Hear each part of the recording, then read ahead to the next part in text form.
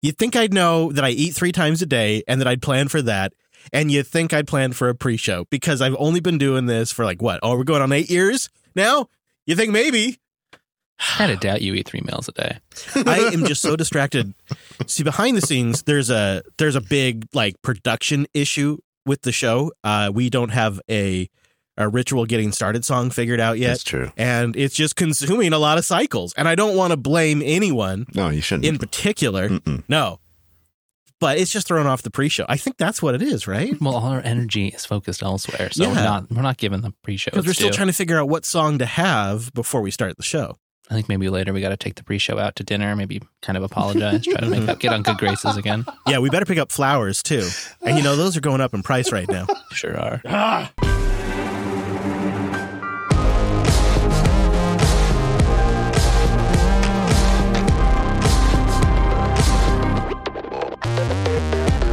Hello, friends, and welcome back to your weekly Linux talk show. My name is Chris. My name is Wes. And my name is Brent.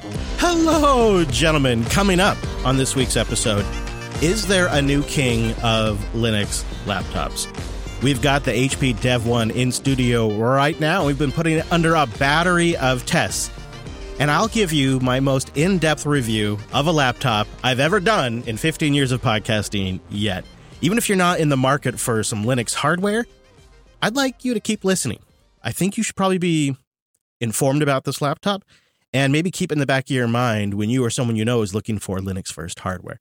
And then after we talk about that, we'll round out the show with some great boosts, some picks, and some more. I think you just said I have to hide my wallet for this episode. Yeah, I know, right? Or find yours, maybe. You've got it right there in front of you right now, Wes Payne. That's right, yeah. So you be careful, because once you start using it, that's when it... I should have brought like a decoy laptop I could have set here, and then you just wouldn't notice for a couple days till I'd left the studio with it. I think a funny thing about this laptop is it's not great at first impressions. It's once you get to know it that you start to like it. And we'll talk about that and why.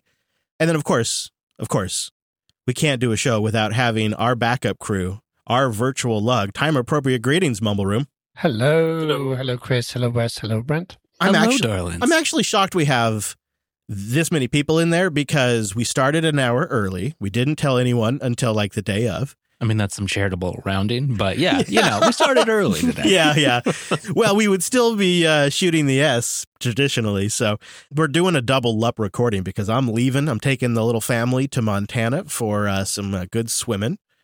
And so I'll be gone for almost 2 weeks, about a week and a half. So we won't have a live show next week, but we will have a released episode. And of course, we'll have something for our members. But this weekend, I was trying to get my Starlink game all figured out because you guys know I've got this ongoing saga where I had a Starlink motor fail on me, so my antenna didn't work. Tragic. And then I replaced it with a round dishy. I got another round dish, and that dish didn't work. And now they've sent me a brand new square dishy. And so I've been kind of re-gearing up around this. And I've come up with this wackadoodle flagpole mount system, you guys. So I got this cheap flagpole from Harbor Freight. And on Etsy, I bought a like $6, after shipping it was like $30, a $6 adapter that's 3D printed that lets the Starlink dish mount at the top of the flagpole. Oh, nice.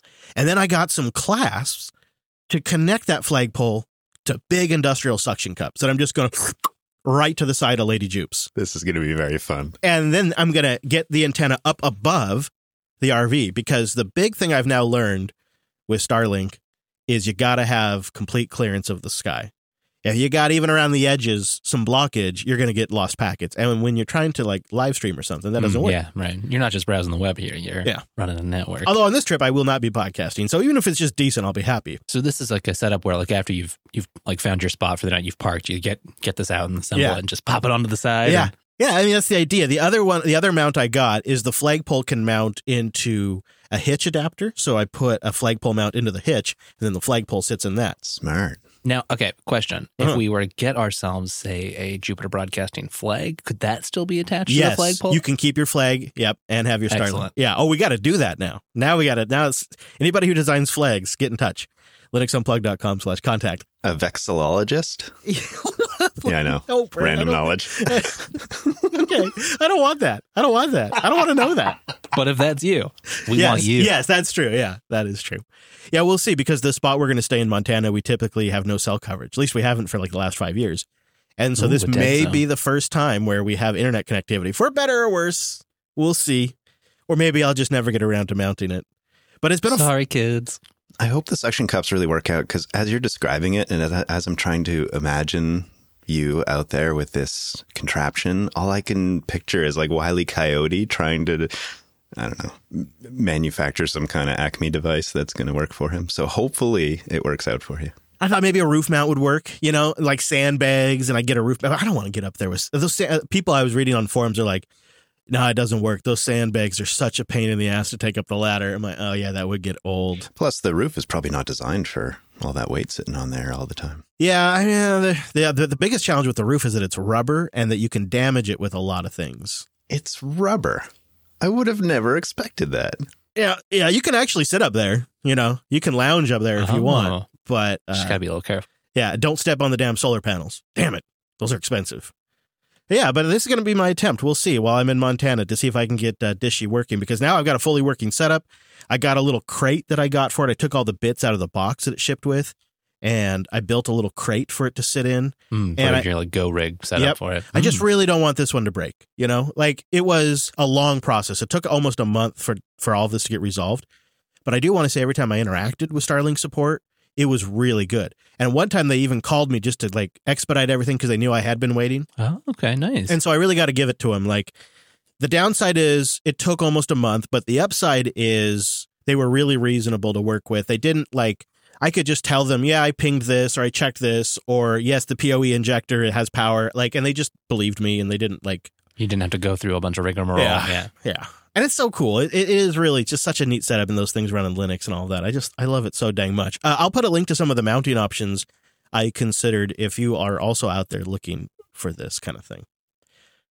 But let's talk about the Dev 1. It's quite literally, well, it's not an elephant because it's kind of svelte, but it's right here in the room with us. Yeah, it is. Give me a quick weight check there. What would you say average weight there? More or less than the ThinkPad?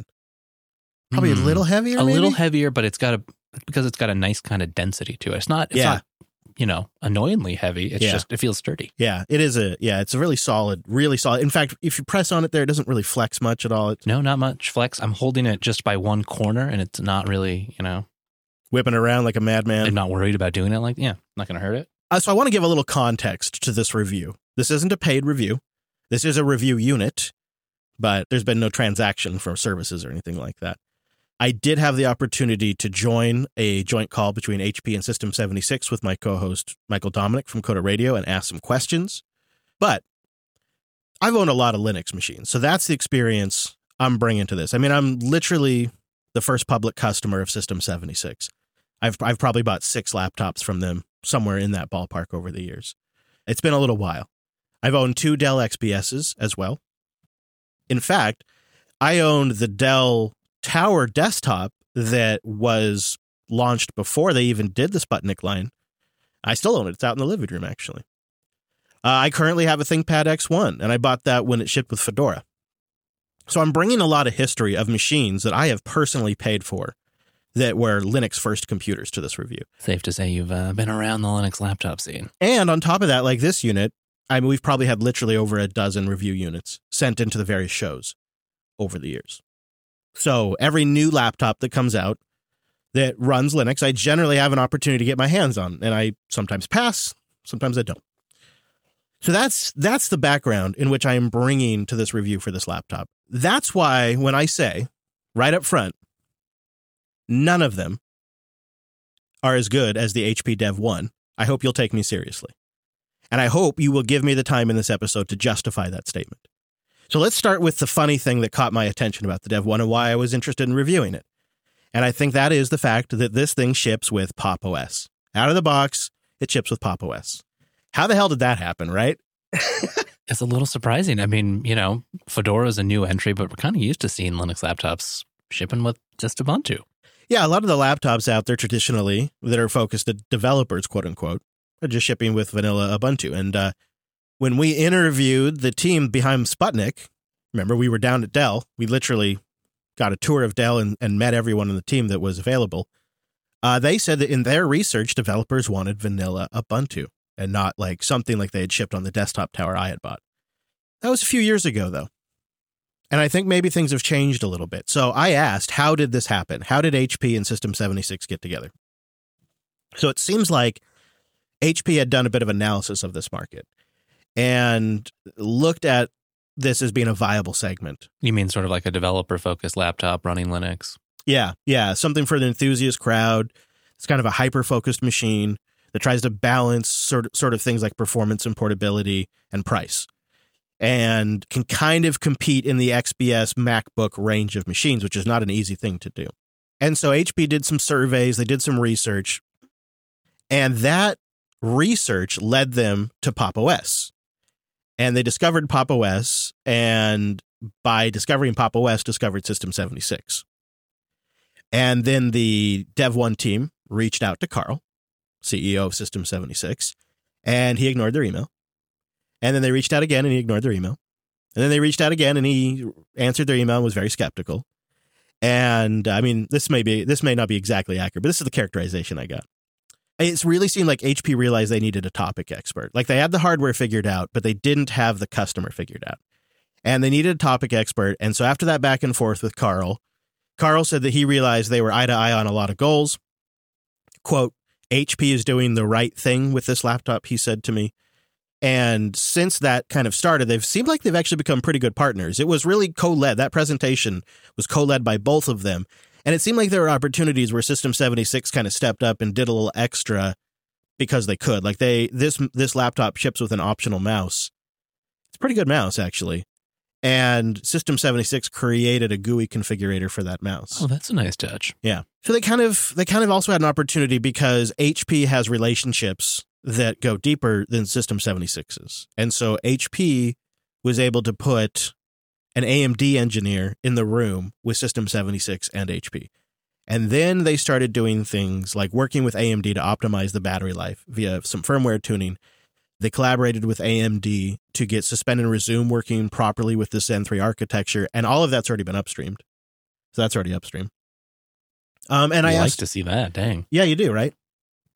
So I asked, what is in it for System76? This is, aren't they competing? Carl just said really bluntly, this was an opportunity for them to get Pop! OS on a tier 1 vendor hardware, right? Somebody that builds their own machine directly. It's not necessarily like a Clevo that's been rebuilt and refirmwared. And also, it means that HP has dedicated QA staff now doing QA on Pop! OS releases. Isn't that interesting? And that benefits System76. Mm-hmm. Yeah. And Carl noted that it's a sort of a rising tides lifts all boats sort of thing. They didn't create Pop! OS just for System76. So, if they're going to use it, why not, work together on it? Yeah, isn't that an interesting component? Just kind of thinking about when Pop launched, right? Sure, we tried it on other things, but it kind of shipped first on the System76 hardware. That's where you saw it the most, at least before it kind of, became more of a hit outside of that niche use case. And here's the next stage of that journey. Definitely. And, when it came out, again, with Pop! OS, I was pretty critical. I didn't think it was a good idea. I criticized System76 on several of our shows, but I think retrospectively you can see it was pretty necessary. Because HP laid out reasons, and one of the things they like about Pop! OS is that the only thing Pop! OS does is a desktop. I guess to them, when they're shipping a desktop, they don't like the idea that the vendor might actually be a little more focused on the server side. They want the vendor to be 100% focused on the desktop side. Here's another thing. I have the still from the presentation, and on this slide where HP was talking about why they wanted Pop! OS, they list the Pop Shop, but below the Pop Shop, one of the things they liked about Pop! OS is that it has Flatpak support out of the box, and regular Ubuntu doesn't. And that actually played a bit of a factor in their decision-making. They also really like the auto-tiling. They think that's a neat thing. That was the first thing that HP touched on was the auto-tiling. Oh, that's cool. Yeah. So there's that element of it as well. So there was certain aspects of Pop! OS that drew them in there, but so it sort of just came together. But let's talk about the hardware. Let's talk about this laptop and why I think it's probably the best yet. And what I mean by that is not only currently it's the best yet, but I mean it's the best execution of this idea that I've ever seen yet, too. So it is both the best current laptop you could buy that runs Linux, and, in my opinion, and it is also the best execution of the idea. It has a 14-inch 1080p display, LED backlit at 1,000 nits. It's extremely bright. On average, I probably run it at 35%. Wes can like blast himself. He's got it right now. This is very bright. Yeah, it's you can turn it up. You can actually use it outside. It can get so bright. So it's a very solid, just great screen, which gives you a really nice impression out of the box. The overall design, and this is why I say it's not great at first impressions. I think HP had a certain appetite for risk. They're a big company. It makes sense, right?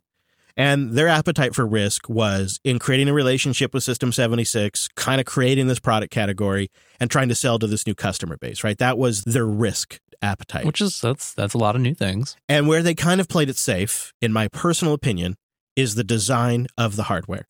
It doesn't blow you away. It's fine. It's above average. It's a magnesium alloy that feels really good in the hands. It's definitely a better build. It's a tier 1 build. But it doesn't blow you away, right? Yeah, it's not going to stand out in the crowd necessarily. I mean, it's a nice looking laptop, but it's a nice looking laptop. Yeah. It's an above average design, but it's not a risky design. It's not like the XPS. And I think to its detriment, the XPS has gone really bold with its new look. They just released a new XPS. It doesn't run Linux yet, but it's got 2 ports. And they're one on each side, right? It's got that kind of butterfly style keyboard. It's a beautiful machine, but it's not fully practical or functional. Right. It'd be the one you keep in your bag when you travel, maybe, but not the one you can take to every job site or really get a whole bunch of work done. Or one that like feels particularly high-end and nice, which is sometimes it's just nice to have something that feels good in your hands. And the ThinkPad's on the other end of that spectrum. It's very utility. It's a workhorse, but it's sort of at the other end of the design spectrum. And this kind of fits in the middle between the XPS and the ThinkPad design language. And I think it kind of strikes the balance pretty well. It's got 2 USB-A ports, it's got 2 USB-C ports, it's got HDMI out, it's got a barrel-powered connector, and it also can be charged over a USB-C and has a headphone jack, of course.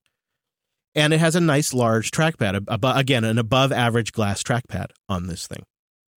Where I didn't really start to kind of become impressed by it until I really started throwing things at it. When I decided, all right, well, this is going to be my work machine for the rest of the week and the weekend and the next few days. And so, like I do, I go over to FlatHub. I get a list of about 20 applications. I throw them all at once, at the system. I do the FlatHub install, and I just paste like all of the apps on there at once. Just go, go, go.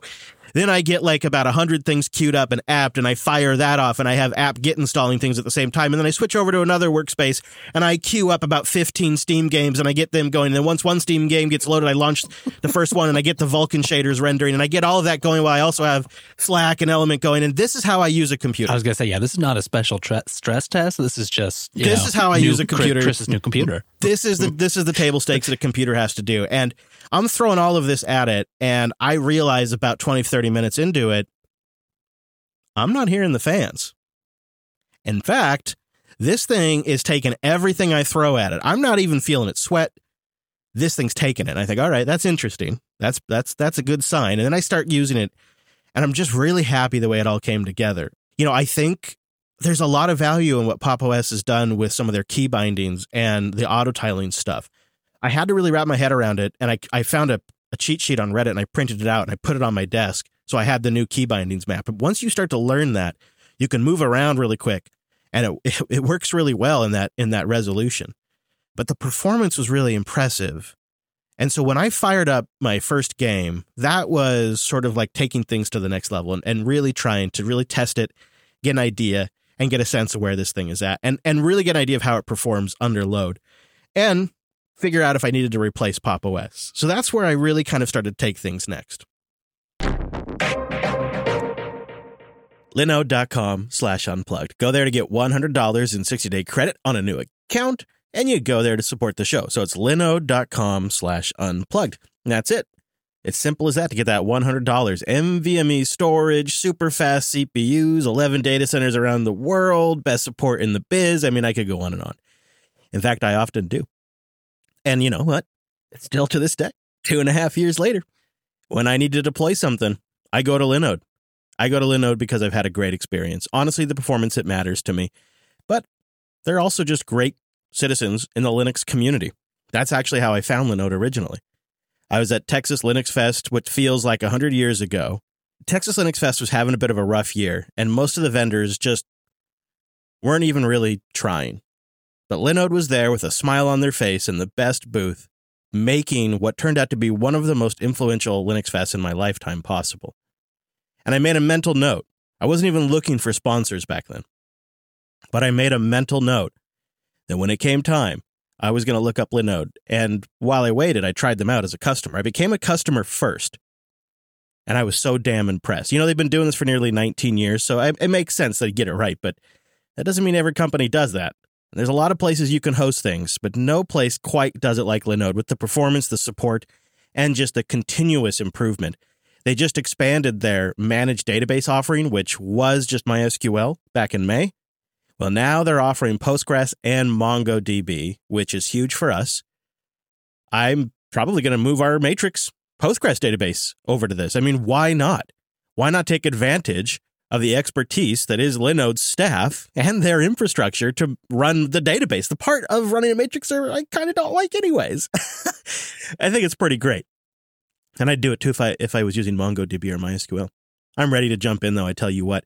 They've also released a new ebook, which you can get for free, which helps give you a high-level understanding of database and database architectures and different deployment methods and what methods might work, best in the cloud, possibly. Or when you're working with their crazy fast storage or their AMD EPYC processors. AMD really has some great CPUs. And you know what? Linode was down. They were down. They put them in some of their high-end. We've got a system with AMD EPYC processors in it. I love it. I love the flexibility. I love the distribution choice. I love the support and all of it. Plus, it's a great way for you to try something, for you to learn something, to get that $100 and support the show. So just head right over to linode.com/unplugged. Get that $100 for 60 days on a new account. Kick the tires for yourself and support the show. linode.com/unplugged. All right, well, I should probably be paying attention to the show right now, but I noticed you hadn't installed Race the Sun on here yet. I've got that fixed, and it's working just great. I have not heard the fans yet, though, and that was kind of the point of this. Yeah, it really is nice. It is nice to have performance and have it be quiet. So let's talk about the hardware and then talk about gaming in there, because that is what gets the fans going. So this has a Ryzen 7 Pro 5850U processor. That's based on the AMD Zen 3 microarchitecture.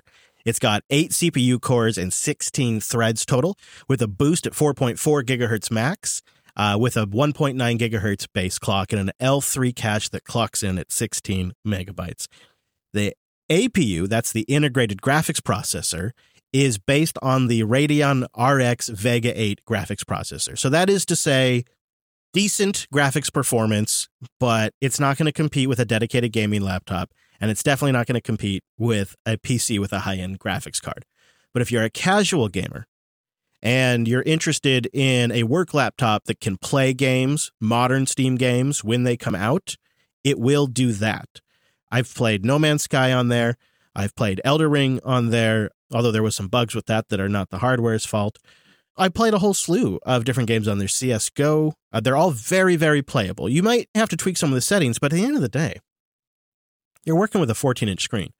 So even if your favorite game maybe has to get cranked down a little bit, it's a 14-inch screen. It's not that big of a deal. And you probably expected a little compromise in a very portable little laptop, right? This really gets to the point of where they strike the balance. And just a note on that, the reality is with my ThinkPad, I've never been really quite happy because it's all Intel. And that has been super nice for compatibility, but it has meant that I spent $2,000 on a laptop that I can't play games on. And Linux has gotten to be an awesome game platform. And if I only get 3 or 4 chances a year to play games, I'd like my computer to be able to do it when I do want to do that. But I'm not having to go have a setup or a special gaming rig that, you didn't bring with you to Montana. And yeah, right. And maybe I don't even game enough to justify buying a video card, really. So there's that. And the other way to go would be to get a bigger laptop with an integrated graphics card that is heavier, that uses more power, that produces more heat, that has more fan noise, and I have to screw with like the NVIDIA driver problems or something like that. And with this AMD Ryzen platform, again, this strikes the balance. It's got a graphics processor in there you can actually play a current game on, but it also has a very fast desktop class, almost, not quite, processor that does your regular computational stuff really well without killing the battery. It's a hard balance. And then when you factor in the price that it's basically $1,100, $1,099, and they've managed to kind of strike that area, I think it starts to become more compelling. There's a few other factors in here, too, that I think are really nice from a hardware standpoint. It's got 16 gigs of RAM from the factory, but it's user serviceable, and you can put up to 64 gigabytes of RAM in there. Oh, excellent. Hard drive is also user serviceable. Ships right now with a 1 terabyte M.2 PCIe 3, but you could put your own drive in there. These days, that feels kind of refreshing that you can do upgrades. It seems like everybody's dropping that concept. When it was in the prototype stages, and it wasn't a product yet, the very first version that System 76 got came as parts in a box, and System 76 assembled it from parts. They are experts at that. They are. Yeah, right. I mean, But the reason they mentioned that story was to kind of underscore the serviceability here. The upstream HP laptop that ships Windows that this has been forked from, that has a 10 out of 10 repairability score from iFixit. nice. Wow. So the serviceability is pretty good. Again, really striking that balance, right? Right. Yeah, but it's not, it's not big and bloated. Have you been tempted to like get a screwdriver at it? Have you done that yet? Or- I want to, yeah. Yeah, I want to. I think I will. Are you allowed to on a unit, a review unit? And that's another question, perhaps. You know, sometimes when it comes to these reviews, Brent, you don't really ask so much as right. maybe you apologize after the fact. There's only like a 1 in 4 chance he breaks it. So that's fine. Yeah. Yeah, we won't mention it publicly or anything, right? I mean, hey, you said it was serviceable. You said. It's got a decent keyboard. I think probably the more notable thing about it is that it has that chiclet look without that butterfly feel. It's got a pretty... It's not super clicky, but it's not too soft. It's sort of just an average, but pretty good keyboard. I'd say the keys are easy to find, wide enough to, Decent travel. Yeah, not bad. It is backlit, LED backlit. That's nice. That really, I think I'm done. I could handle it for a while, but I think I'm done with non-backlit keyboards. Oh, yeah. Also, it has the track point in the middle. I knew I was forgetting something. Also, a nice touch. Yeah, that is a nice touch. That is. Track, so you have both. I would take those on just every laptop I had if I could. Yeah, it's not just a ThinkPad thing anymore. So that's a great thing about it. But the other thing, I couldn't really get like super solid details on this, but it has what they call a spill-resistant keyboard. So in theory, you could spill an amount of water. I think your chances go down if it's a sugary beverage or alcohol. But if it's like water, maybe coffee, something like that. A little rain gets in your bag. Yeah, it has what they call a spill-resistant keyboard. That's pretty nice. And I already said the trackpad's fine. It's a glass keyboard. It's a good trackpad. It's probably the best trackpad that ships on a Linux machine. But the part that surprised me the most on this laptop, can you guess? You might be able to guess because I already mentioned it to you. Full-size HDMI. That is sort of surprising in this day and age. But no, the speakers. Oh. They're much better than I anticipated. When I see a thin laptop with thin speaker grills in the PC world, I have very low expectations. Just assume you won't ever use them and move on. I do. I do. In fact, I had to check myself because I'd realized, it wasn't until I started a game, I realized I hadn't even tested the speakers because I just saw the small little speaker grills. I was like, all right, fine. But then the game started and I actually had a reaction where I was like, I looked around the room like, is that this laptop? Is that coming from this laptop? I did that thing. I mean, they're pretty good. They're not like gonna blow your ears off. I did a range test and like they don't really go below 100 hertz, so you're not gonna get like real lows or anything. But I'd say they're as good as the MacBooks right before the M1. So pretty good, Wow. competitive in the industry, especially on a laptop that size. Which is better than, PC laptops usually get. Yeah, and it's got a 720p webcam that does the job. I haven't tried that part yet. Yeah, try it out. The battery in there is, I thought, going to be the weakest thing about it because, to be honest with you guys, spec-wise, 53 watt hours. And I thought, okay, well, how good is this going to be? But the firmware tuning they did with AMD has paid off.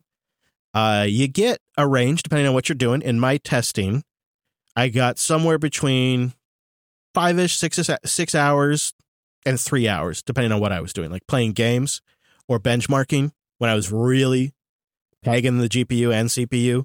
I got about 3 hours. They say 12 hours, depending on what you do for remote terminal work and working in a text editor and stuff like that. They say 12 hours.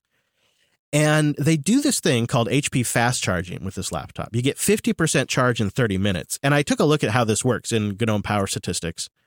And what they do is for the first 50% of the battery, or just a little bit over, they pump about 44 or 45 watts into the battery and get it up to that 50%. And then it kind of clocks down to about 23.7 watts for the remaining charge, which is about another half hour. So And the rate of what it can put into the battery will also depend on what you're doing on the laptop. So that varies as well. But you can look at this in real time in GNOME statistics. In fact, a whole suite of hardware sensors. I don't know if you look, but I have a GNOME extension there that has like the temperatures or no, the CPU cores and stuff. Yeah. If you go in there, 4.7 volts right now. You can see the voltage and the wattage of the CPU, the GPU. You can see the fan RPM. 0 RPM over here, yeah. Yeah, 0 RPM at the moment. It's pretty quiet. All the different sensors. I mean, this thing has a full suite of sensors that are supported by Linux out of the box. And so you get a lot of data. NVMe sensor 1 and 2? Yeah. You get good data to work with as a tester and a reviewer. I really appreciated that. And one thing I definitely noticed is the GNOME battery life algorithm is struggling to figure out the battery life on this laptop. So you couldn't go by the hour estimate. You had to actually clock it. I don't know if that's going to get better with usage. It might. It has on other laptops. But, I'd peg it at 6 hours if you're doing your regular work in a text editor, in a web browser, and a terminal, and chat. And I'd probably peg it at 3 hours if you're playing video games on battery, which you probably don't want to do. Another nice thing about it is it does have that barrel charger, but it does also charge over the USB-C ports. And, surprised by this, charges slightly faster over USB-C. When you charge, when you charge with USB-C, you get around 50 watts of charging instead of 44. So, I didn't expect that, but that's pretty great. So I was really happy about that. And I was happy I had the option to do both. Yeah, that is kind of nice. I mean, I don't know that I would ever want the barrel added, but once it's already baked in, why not, right? Maybe that's the one you leave at your desk that you dock to because you're using USB-C for other things, or a lot of flexibility. And the USB-C ports, they are USB-C 3, whatever, super speed, and it has DisplayPort, and it does power delivery, of course. They are not Thunderbolt. That's just not really a thing on the AMD laptop platforms. But future generations of AMD laptops are going to have USB 4. Yeah, shiny new USB 4. And that's basically Thunderbolt. So that it is coming soon. I think it was like a year ago, maybe 8 months, we were getting quite excited about the Lemur Pro. And I wondered how you thought this compared to that. And I think the follow-up question would be, what is System 76 thinking about the comparison between those two? Did they use what they learned on, the Lemur to apply to this? If I'm going out to buy one, which one should I choose? I know that Lemur Pro is not quite available right now because they're coming out with a new version. And I wonder how that's going to compare. That's a huge question I have. Well, I think your question actually gets at the root of why I think this might be the Linux laptop. Now, there's always going to be edge cases for different use cases and jobs and price points. You got to fit your situation and all that. But when you're talking about a laptop that's $1,100 that you can safely recommend to anyone that wants to be a Linux user, that wants a Linux first machine, I think this laptop fits the bill. And also, one of the things that, I know this sounds silly, guys, but think about it from audience members email in and they want to know where to go to get a Linux computer. hpdev1.com. It's just simple, right? You don't go to Dell and search for the Linux machine and go through that really crazy ass complicated configurator. What'd you say it was called? Sputnik? Yeah. And with this, it's there's one option and you buy it. It's you click it, check out, done, right? It's a very simple process. And then to get to your core question about how it compares to something like the Lemur, and this is my honest opinion, HP is a tier 1 hardware vendor, and their build is better than what Clevo does.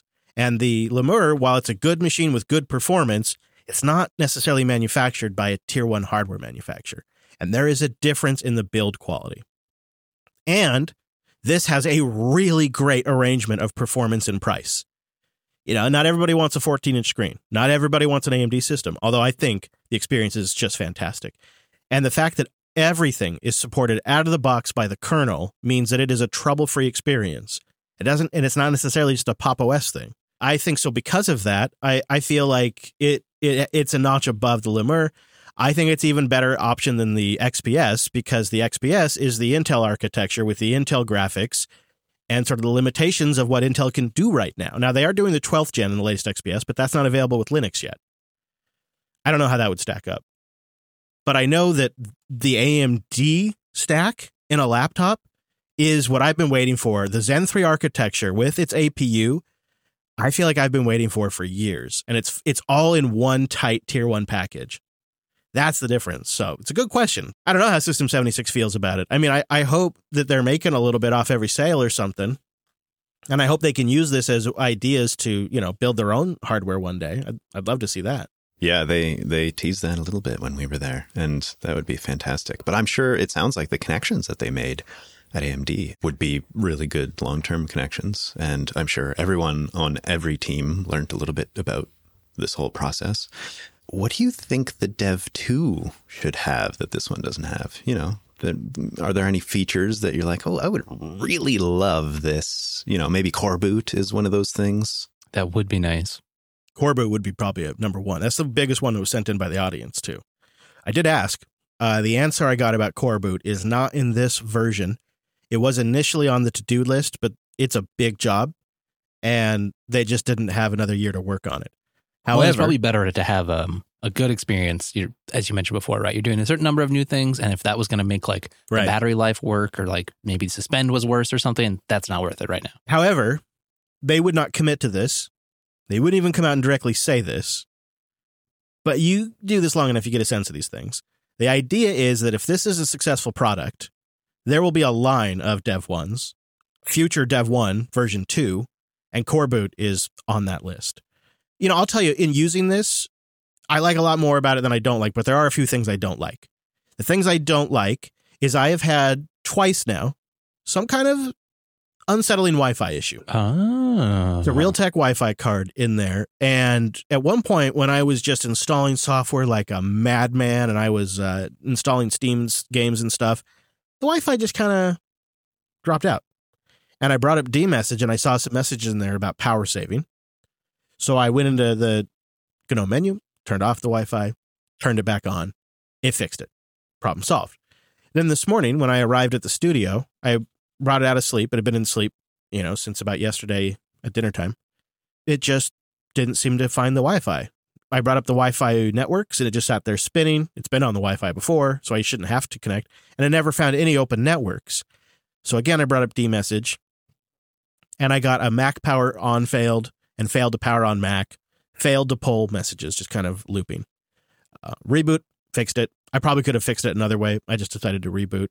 I think maybe it's power management. It might actually be something that's specific to Ubuntu because I have had other situations where Ubuntu-based laptops are very aggressive on the Wi-Fi power saving, and maybe where Fedora doesn't do it that way by default, and I've had that experience, so I don't really know, and I haven't had a chance to track it down because it literally happened this morning before the show.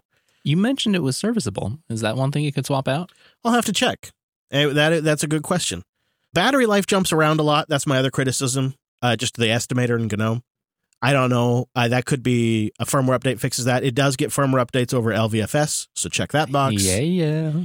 And that may be something that gets resolved with time, or perhaps it's a GNOME update, or perhaps just as it gets several charge cycles, which is really what I suspect.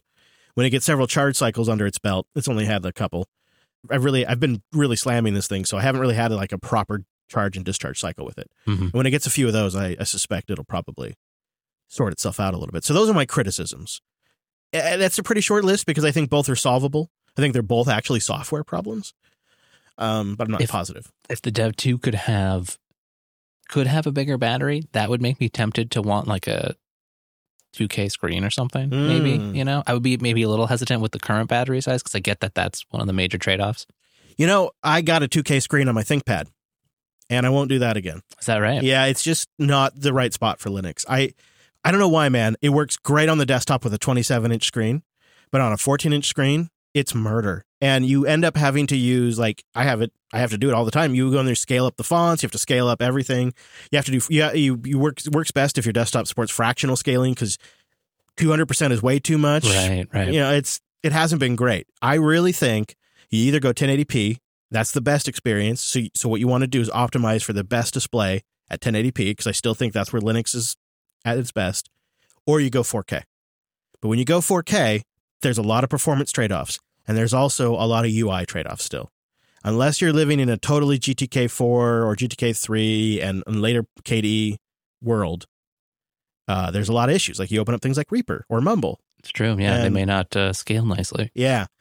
So whereas 1080p, you don't have that, and you can actually scale down a little bit if you want and get a little more screen real estate. So I've kind of gotten back on the 1080p bandwagon. So I don't know if I'd actually tweak that for the version 2 unless the broader Linux landscape had gotten better. But I'd like to have the option, I think. Yeah. Could see that. A few more options. I'd like to be able to build it with more RAM. at, just from the factory. You don't have an option right now to do that. Yeah, right. So, your normies won't be able to customize it. I guess we can.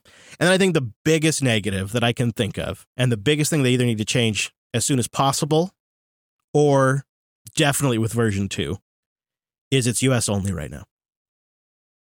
And I think that's such a shame. Yeah, because I think this is the best Linux laptop probably ever made. And it's a damn shame that it's limited to the US.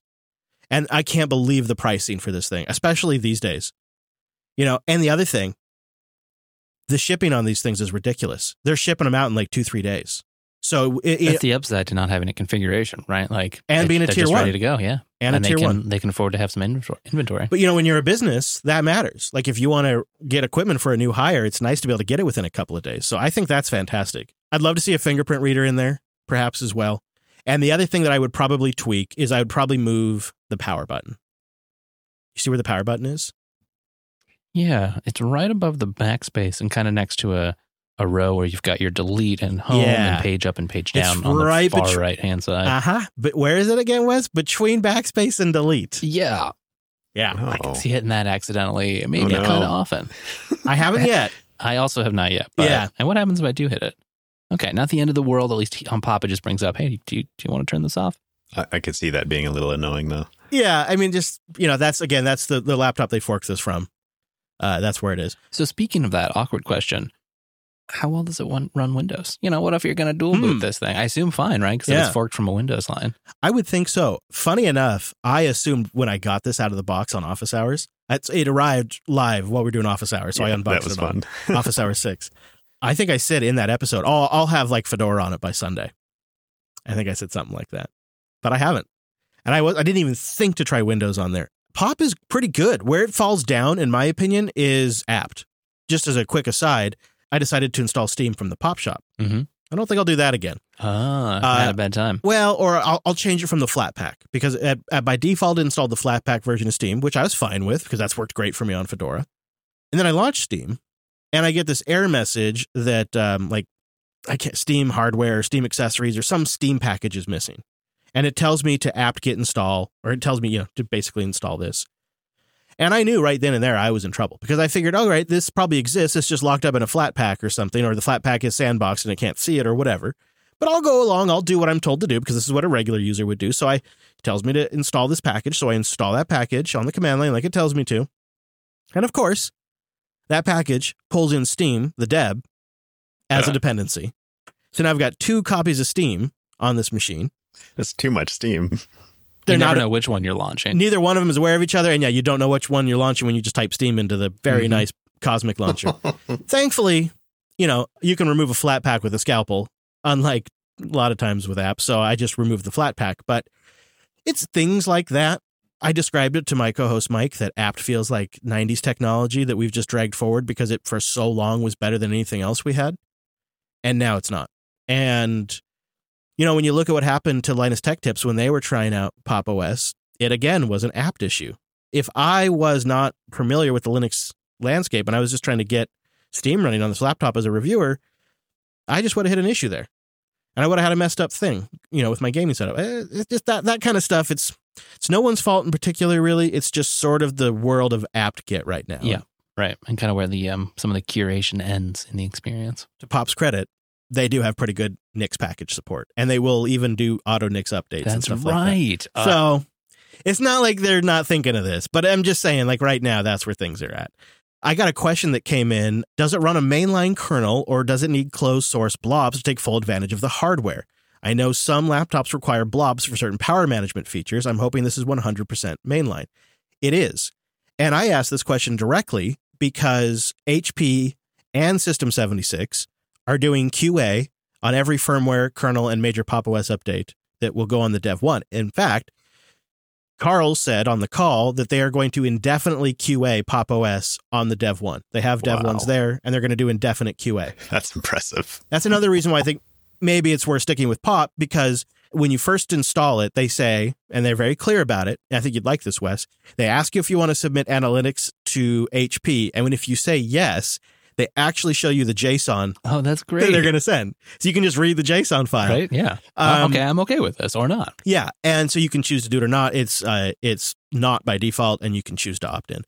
And what they said what they're going to do with that data, because I asked, is that they are planning to do continuous improvements to Pop! OS and to the drivers and the firmware based on the data they collect. And they're going to try to see, like, are people upgrading the RAM? Is that something we should offer? That kind of stuff. Interesting. So that's what they're using that for, but you don't have to do it. And yes, everything is being mainlined, and they are doing the QA before they mainline it. So that's pretty great. Is it upgradable? The website says it supports 64 gigs of RAM. How would you compare it to the XPS 13? Came in from Grant. Yes, it is upgradable, Grant, and I think the XPS 13 is a better looking machine. It's a more aggressive design. I think it's trying to kind of compete more with the MacBook Air.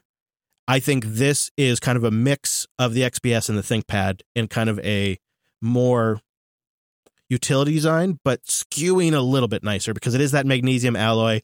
It does have a real nice profile when it's closed. It does feel really solid and well built in the hand. It doesn't feel plasticky. I wasn't sure exactly what it was made out of at first. Yeah, I could see it being metal or like a really nice plastic. Yeah, You know? but it is magnesium alloy, I was told. So, and then when you buy it, you have the option to get it with the HP 935 Creator wireless mouse. That's an $80 add-on. It's actually not a bad mouse. They sent it in as well. 12 weeks of battery life. Okay. But here's what I liked about it. As you can see, I'm using the USB-A dongle. Uh-huh. I just like that. But it also does Bluetooth. And it comes with a USB-C charging cable, and it charges over USB-C. See, that's nice. Yeah, modern. Yeah. And it's got a bunch of cool buttons, including buttons that can basically do macros. Whoa. I could use this for like doing multiple things. Yeah. Changing shots, perhaps? Yeah, exactly. And System76 created a graphical configurator to set all that stuff up on the mouse. They also offer the launch keyboard for $285 because HP said they just wanted to offer a keyboard they knew was good, that worked with Linux, that developers would like.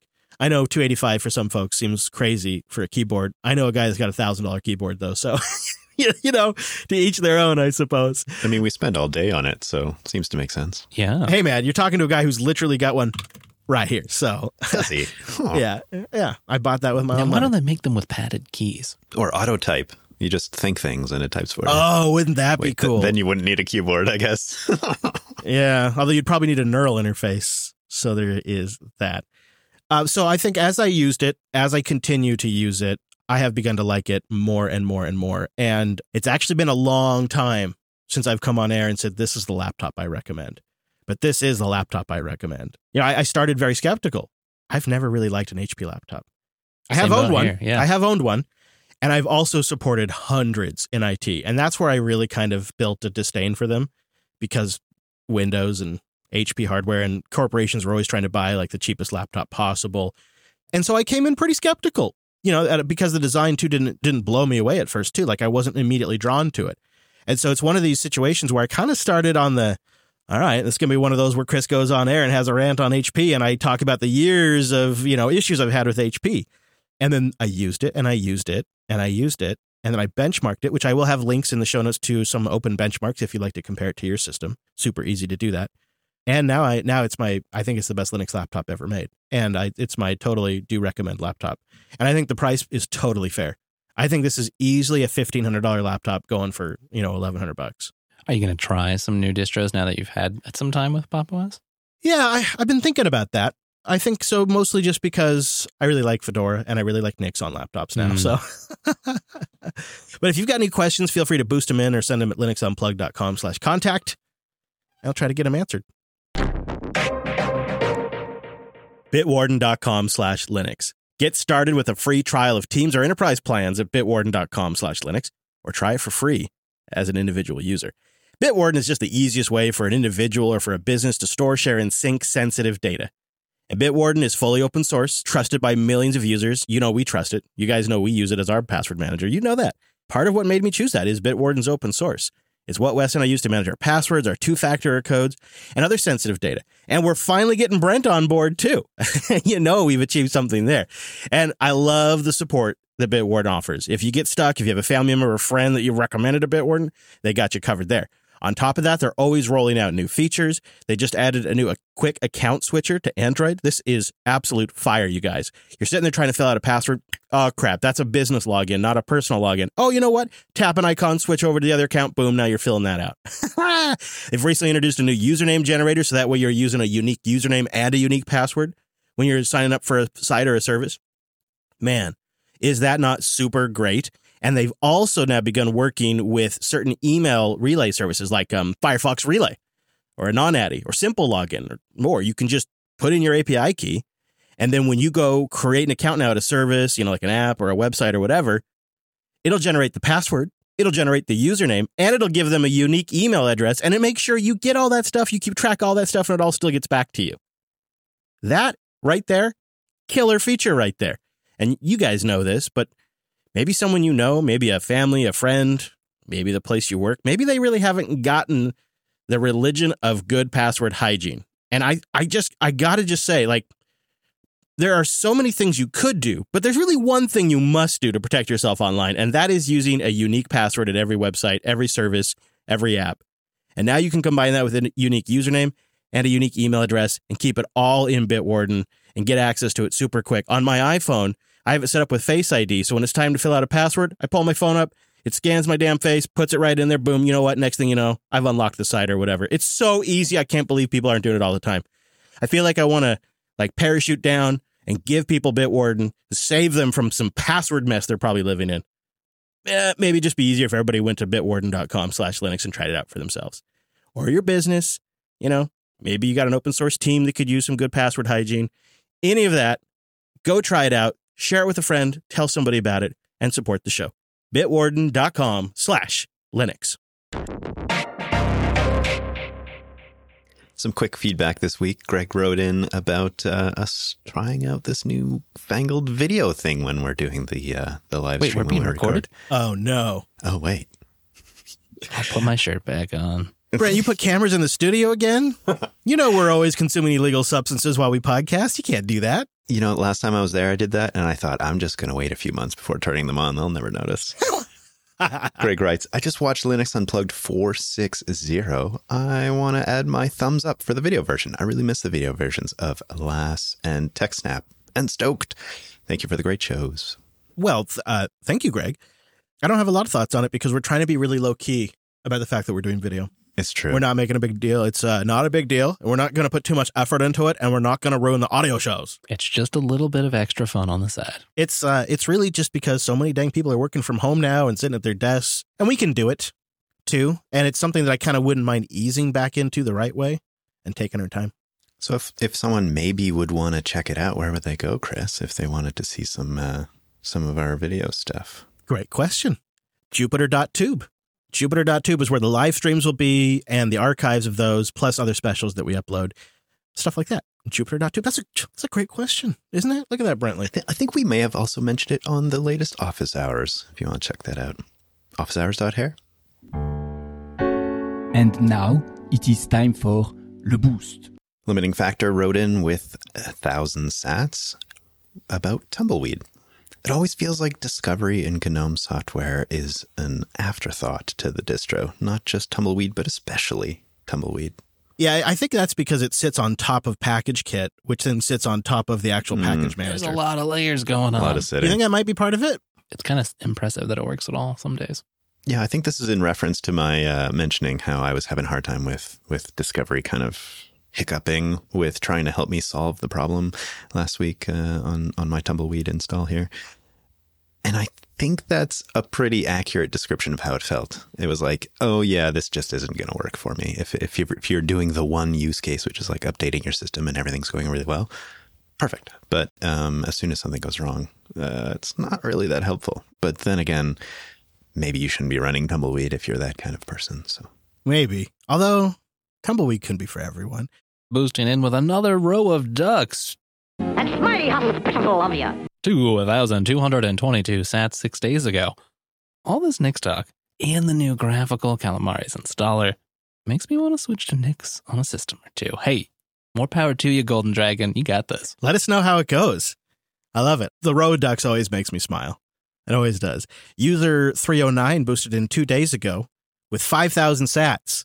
Hey, Chris, longtime listener and supporter. I wanted to boost you up and give you some unsolicited advice. Well, first of all, I think when I ask you to boost, that is solicited advice. So, love the video content, but stop dicking around and get Brent a proper setup for his house. Calling you out right here on the show. Calling me out. You know, I think that's because Brent was grousing on office hours, right? So now the audience is coming to his defense. I tell you what. Sorry, Chris. But, you know, Wes and I were talking about this before the show. We really, really think it's time for Brent to get a new computer. That's part one, right? It's bandwidth too, but it's also his computer. And so Wes and JB are going to go in on a brand new HP Dev 1 for Brent. We haven't told Brent yet, so surprise, Brent, you're getting a new computer. Da-da-da-da. That's amazing. I like the Dev 1, so you're getting one. It's going to be your podcast machine. Holy genius. So that'll help with the compute. You'll only have to use one computer now. There you go. I'm really excited to find out how you managed to break it. Well, I promise to find a way. Yeah. Well, that's just it, actually. You are JB's chief QA man. You are the QA chief. And honestly, why not throw a little Brent QA at this thing? Because HP actually has dedicated staff just for the Dev 1. Oh, so I can call them up and tell them. They need something to do. You're saying Brent can whip them into shape. Right. They got to justify keeping them around. I think we know a few people at System 76's QA who would love to hear me come in with a few little maybe challenges for them. And I really think this is, first of all, I think this is a laptop that people are going to be skeptical about. And I think they have some justification in being skeptical about it. They could be skeptical about Pop, or they could be skeptical about HP, or what are their skepticals about? I think there's going to be some, and I think it's probably going to be somewhat justified. But I think as time goes on and more people get their hands on it, you're going to see a whole bunch of reviews dropping over this weekend and the next few days because everybody's finally getting, they've been doing the work. I think you're going to see that opinion shift. And so I would like us to have a long-term picture on this as well. So that's part of it, is you can help us QA and test this thing. If you stop doing the show, you might have to give it back too. So maybe we keep them around. Right. Make that a rule. Yeah, there you go. I think I'm strangely okay with that. It'll only take a couple of days. So I don't know how we're going to get it to you because it's probably going to arrive while I'm in Montana. But it'll arrive at the studio. We'll order it tonight. It'll probably be here by Monday or Tuesday. So you want me to house sit at the studio? That's really where you're going with this. But no, I want you to QA it for us, and we'll give you a better base to do the shows with. So User 309 was right. Well, that's sweet.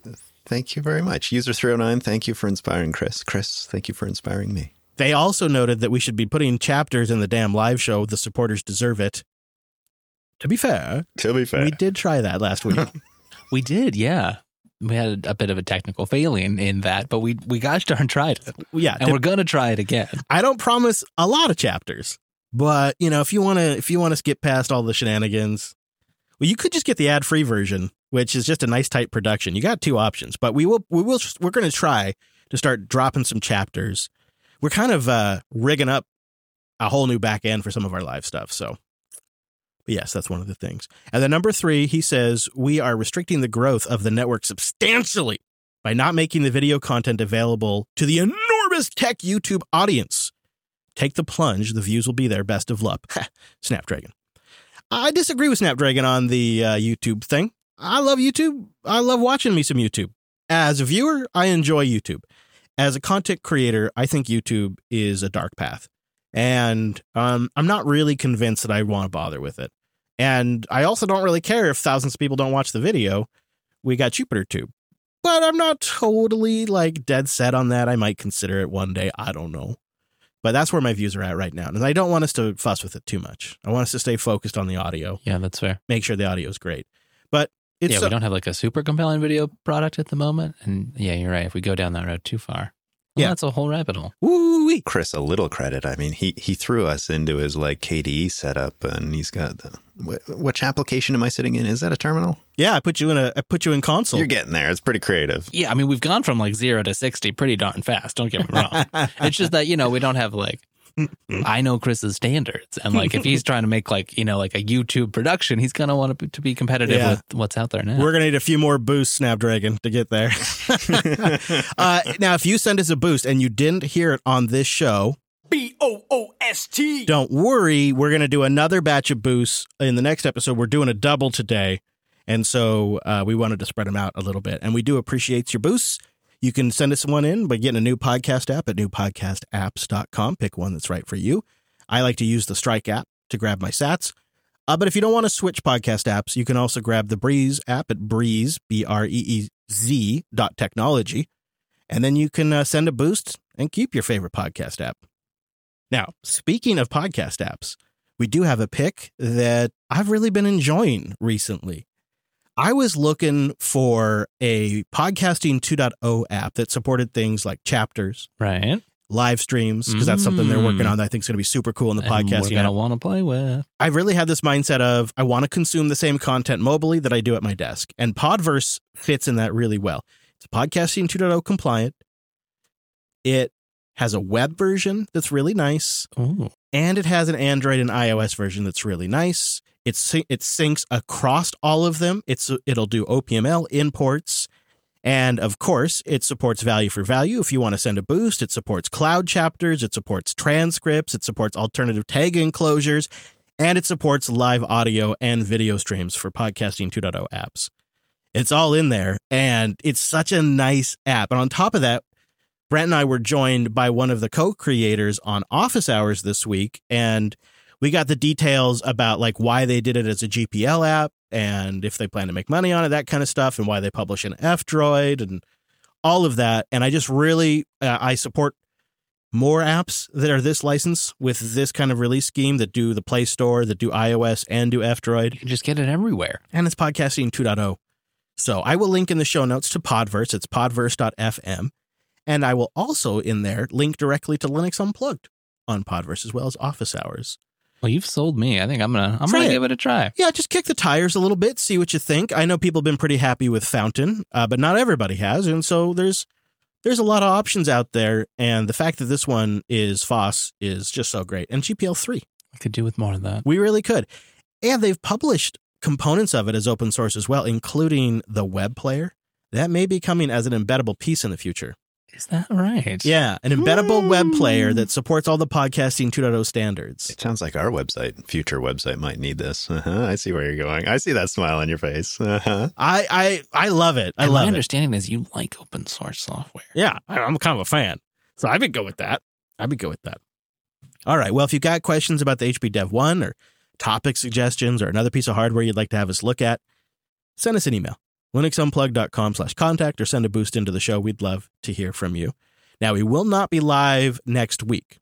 So this is normally the spot in the show where I'd say same bat time, same bat channel. But that ain't happening. I don't have a next bat time, next bat channel. We got to assume you make it back from your adventures. Yeah, who knows? I might get over to Montana and the price of gas might be so much cheaper. I might just stay there. I'm still thinking you might end up going north through picking up Brent in Canada. Hey! Who knows? That's an idea. Hand-delivered laptop. I like it. Of course, Linux Action News rolls on. There's always more going on in the world of Linux. You go to linuxactionnews.com for that. And of course, we'll be out at our regular release time. If you subscribe like 98, 99% of everybody out there, well, you just get the show on the regulars. But you can get the links to what we talked about today at linuxunplugged.com/462, right? 462. This doesn't seem possible, Wes. I still feel like we just did 400. I still got some beer. Well, we're about to do 463, so prepare yourself. All right. Well, with that bombshell, that wraps up this week's episode of the Unplugged program. We'll see you right back here next week.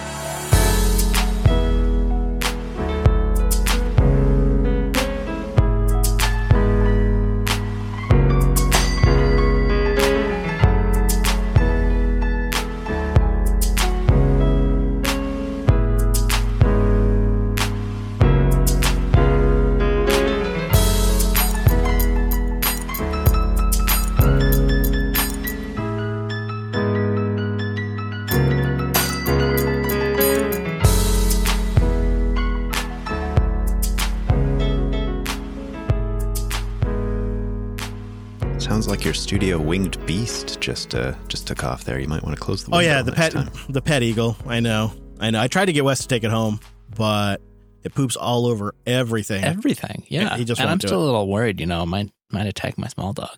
Yeah, well, there's that. It does try to eat the dogs, but oh, watch out! Whoa! You got to dodge that thing. You got to watch Jeez. out. I know. Yeah, I've got some talon scars. I asked you not to mic it too, but you put our last good wireless mic on that damn eagle. I just don't even understand it. For the Colin show. Yeah. Oh, yeah. Okay, that makes sense. So, Chris, I'm curious. Are you going to bring this laptop on your trip? I'm debating that right now. Because that's kind of a defining factor. If you do, then it's like, oh, wow. Well, I thought I could, but then I thought I could also have Wes take it for a week while I'm gone. Ooh. And try it out too. So Interesting. yeah. And, that could be, I don't know if you'd like to, Wes. I think that might be, I wouldn't mind taking it too, but at the same time, I'd like to get, your experience with it as a developer and, somebody that's not me trying it. Oh, yeah. It could be fun to try to set up Put a video game on there Mhm. too. And I don't know what you do, just to keep it clean. Does K-Exec work on that thing? I can find out.